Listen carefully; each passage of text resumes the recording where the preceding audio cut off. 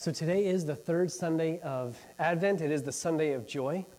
And all throughout this series, we have been lighting the candles of Advent. And we've been celebrating the relationship that we find through Jesus Christ. That's what each of these candles represent. We can have a special aspect of relationship with Jesus through the love of God and the hope of God. And today, the joy that we find in God. We find this within our faith. But as we've also been going through this series, we've also been reminded this year that this season can be hard for us. It can be hard for us because we don't always feel these emotions. We don't always feel love. We don't always feel joy. We don't always feel hopeful. And especially even at Christmas time, that can be a hard one for us to feel. So even though Christmas is a time for joy, not everyone feels this way during the Christmas season. In fact, on Tuesday of next week, Tuesday the 21st, Pastor Andy from Grace Presbyterian Church is going to host, and I'm going to join him. We're going to join him over at Grace Presbyterian, and we're going to offer the Wayne community a longest night service. Tuesday the 21st is the longest night of the year, and so we're matching that up with this service that is designed to be an annual service for us. It's something that we did, except for last year, that we've been doing, Andy and I, and it's a safe place. It's designed to be a service that is a safe place for people to grieve during the holidays. It's a service of healing. It's a service of consolation. It's a service of assurance when people need it the most. And so if you're looking for a service like that, I encourage you to mark your calendars and join Pastor Andy and I on the 21st of December when we're going to be sharing at Grace Presbyterian Church next Tuesday. Because one of the ideas that we're going to explore in that service is the same topic that we're exploring today. Maybe in a different way, but it's the same topic that we're looking at today. And that topic is this: Christmas is a time for joy. It is a time for joy. What do I mean by that? What do I mean when I say Christmas is a time for joy? When I say Christmas is a time for joy, many of you might be hearing me say these words, and you might be nodding your head. You might be saying, absolutely, Christmas is a time for joy. I love this season of the year. It's so exciting for me. I can almost taste the eggnog. Right? I can almost taste it. I can think about opening presents with family and friends, and I get so excited. I get excited that Santa and her reindeer are only 12 days away. It's so exciting for us. It sends a shockwave of electricity through our body, and it sends us with anticipation as we get closer and closer to that Christmas day. That anticipation gets stronger and stronger for us. But there's others of us for whom Christmas is severely lacking this year. We just spent time praying for people who are going through difficult times. Maybe even you yourself. Perhaps you have a loved one who's died this last year. And this is the first Christmas without him or without her in your life. Maybe you've received some bad news recently and it weighs heavily upon your head and upon your heart. Or the world seems to be a cold, dark place and you can't tell exactly when it happened, but it seems to you that you're just living through a fog right now. In Christmas time, the idea of full of joy is not a way that you would characterize the way you're living these days. And so at this time of the year, when I say Christmas is a time of joy, what are we really celebrating? What is the reason for our joy? Well, no matter whether you're looking forward to December 25th with excitement or wishing in your heart, or with dread in your heart and you wish you could skip the day, we can choose joy this year because what we celebrate has nothing to do with music and song. It has nothing to do with beautifully wrapped presents. Christmas isn't filled with joy because the lights are so pretty and the stockings are hung by the chimney with care. Christmas is a time for joy because you and I, who are as far from God as we can possibly be, are able to come close to God through the person of Jesus Christ. Though we are as far as from God as a human being can possibly be, we are made close to God because of Christmas. This past week, I saw a really neat slide come across my social media. And this is the slide I want to share with you. And this is a picture, and I want to explain what we're seeing here. It should be coming up in a second. Or maybe it's not. There it is. So it says this. It says, this is the reason, or this is the season, this is the reason.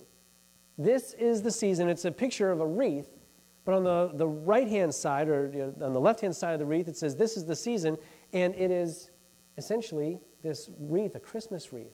This is the season that we're celebrating. But why do we celebrate this? Because of what's on the other half of that wreath.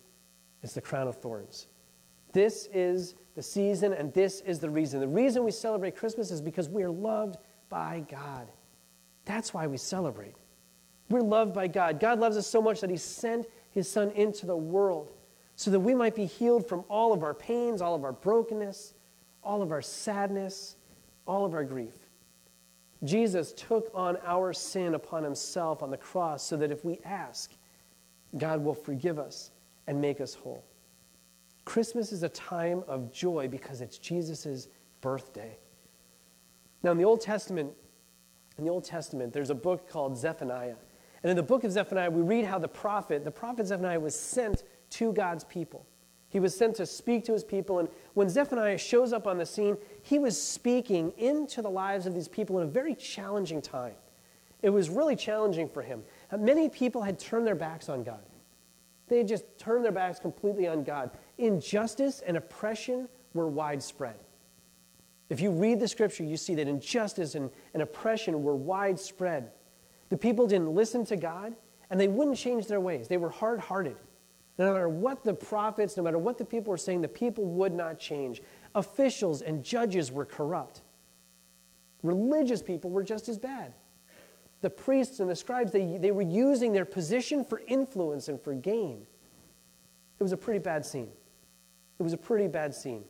And in addition to the leaders and the regular folks who were acting lousy, there were people who were paying the price for everyone's bad actions, for their bad behaviors, for their bad choices. There were people who were paying for the penalty for that bad behavior. Some people were the oppressors, but there were people who were living under that oppression. There were leaders who were corrupt, and there were people who were living under that corruption. They had no power. They were beaten up. They were beaten down. The environment at this time was toxic. Everyone was impacted by the decisions of the people to turn away from God. And into this culture, Zephaniah speaks. Into this culture, God sends Zephaniah to speak these words. And these are the words that we read from Zephaniah chapter 3, verses 14 through 20. And this is what it says. Sing, O daughter of Zion. Shout aloud, O Israel. Be glad and rejoice with all your heart, O daughter of Jerusalem. For the Lord will remove his hand of judgment and will disperse the armies of your enemy. And the Lord himself, the King of Israel, will live among you. At last your troubles will be over, and you will never again fear disaster.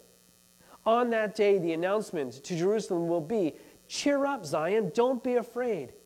For the Lord your God is living among you. He is a mighty Savior. He will take delight in you with gladness. With his love, he will calm all your fears. He will rejoice over you with joyful songs. I will gather you who mourn for the appointed festivals. You will be disgraced no more. And I will deal severely with all who have oppressed you. I will save the weak and the helpless ones. I will bring together those who were chased away. I will give glory and fame to my former exiles, wherever they have been mocked and shamed. On that day I will gather you together, and I will bring you home again. I will give you a good name, a name of distinction among all the nations of the earth, as I restore your fortunes before their very eyes. I, the Lord, have spoken. These are the words that Zephaniah spoke into such a hard and challenging culture. Even though the times were tough, Zephaniah was sent by God to encourage God's people. And the joy that he was expressing, the joy that he shared, was about the one who removes judgment and replaces it with mercy. That's what he was saying. Christmas is a time of joy because when the Lord our God comes, he is coming to live among us. It is when the mighty Savior entered into our world to take delight in us with extreme gladness. With his love, he calms all fears. He gathers all who mourn to himself. He brings us home, and he deals with those who oppress us and saves the helpless and the weak. At Christmas, we celebrate with joy the truth that we have a God who loves us so much that he gathers us together and he brings us home. Christmas is a time for joy. because it's when we celebrate the birth of the one who calls us his own and gives us value. God is giving us value. And we are never alone. We are never isolated, but we are loved by God. And belief in Jesus as God's Son gains us access into the presence of the Heavenly Father for all eternity. This is the good news. Christmas is a time for joy because Christmas is about Jesus. It's about Jesus. And so as Christmas comes around this year, let's all of us make a promise to ourselves that we're going to remember Jesus in this Christmas season. Each of us can choose to do one small thing that remembers Jesus in a very special way. The question is what are you going to do? What will you do? What are you going to do this year? As you're looking forward to Christmas, what is something you can do this year? Maybe if you're excited. I said there are some people who are excited about Christmas. If you're excited about Christmas, man, take this and go all out. Right? Throw a birthday party for Jesus. Throw a birthday party for him. Get a birthday cake. Get a birthday cake and let's remember Jesus this year. Make a birthday cake. And it might seem strange to hear me say that if you've never done it before, but I've known people who will literally take Christmas morning and they make it a birthday party, less Christmas morning and more about a birthday party. They get balloons and they get cakes and they just celebrate it as much as they were going to celebrate their own birthday. They celebrate Christmas morning like it's a birthday. If you want, sing happy birthday and have some fun with it. Sing happy birthday to Jesus. Celebrate Jesus' birthday the same way that you would celebrate your own birthday or someone special in your family. Go all out. Or buy a gift for Jesus this year. There's still several weeks left. There's a couple weeks left. Buy a gift for Jesus this year, specifically for him. Put it underneath your tree. And then as you take that, as you come to Christmas, you take that gift and then you find someone who's really down and out and discouraged this year. And you give them that gift. Maybe even buy it with them in mind. But you buy it and say, this is my Jesus gift. I'm going to buy a present, not for my family, not for my friends. I'm going to give it to someone specifically who doesn't know really how they want to celebrate Christmas this year. And give that to them. The point is, whatever you want to do, add some joy to your Christmas celebration by doing something that remembers Jesus' birthday. Now, Christmas is going to be hard for you this year. As I mentioned, there's a lot of us listening and many of us for whom Christmas is a difficult season. And so if it's going to be hard for you this year, that's okay. Do something personal to you. Write a thank you note to Jesus. Take time and write a thank you note and thank Jesus.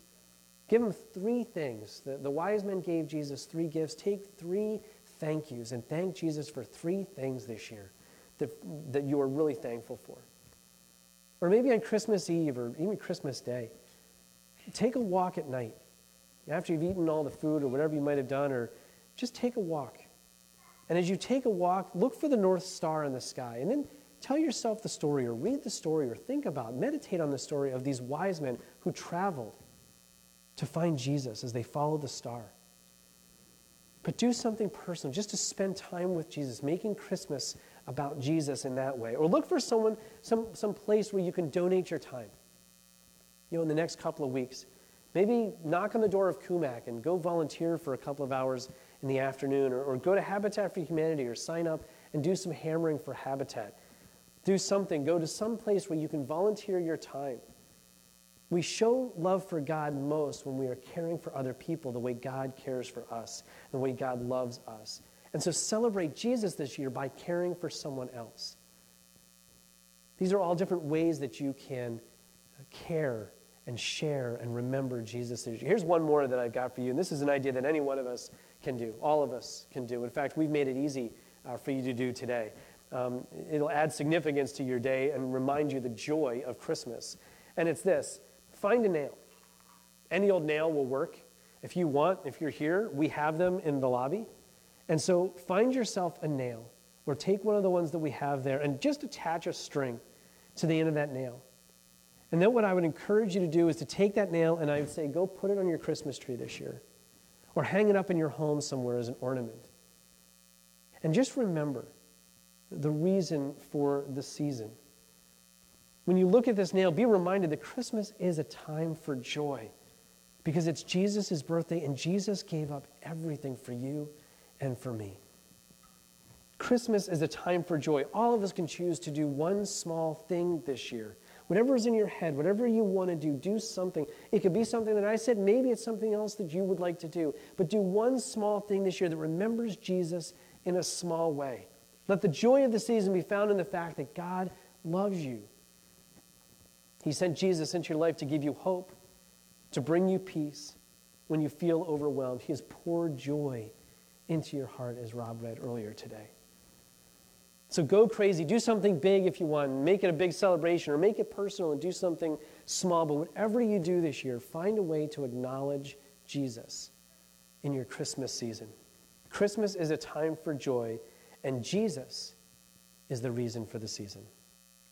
Amen. Let's pray. God, I thank you for this day.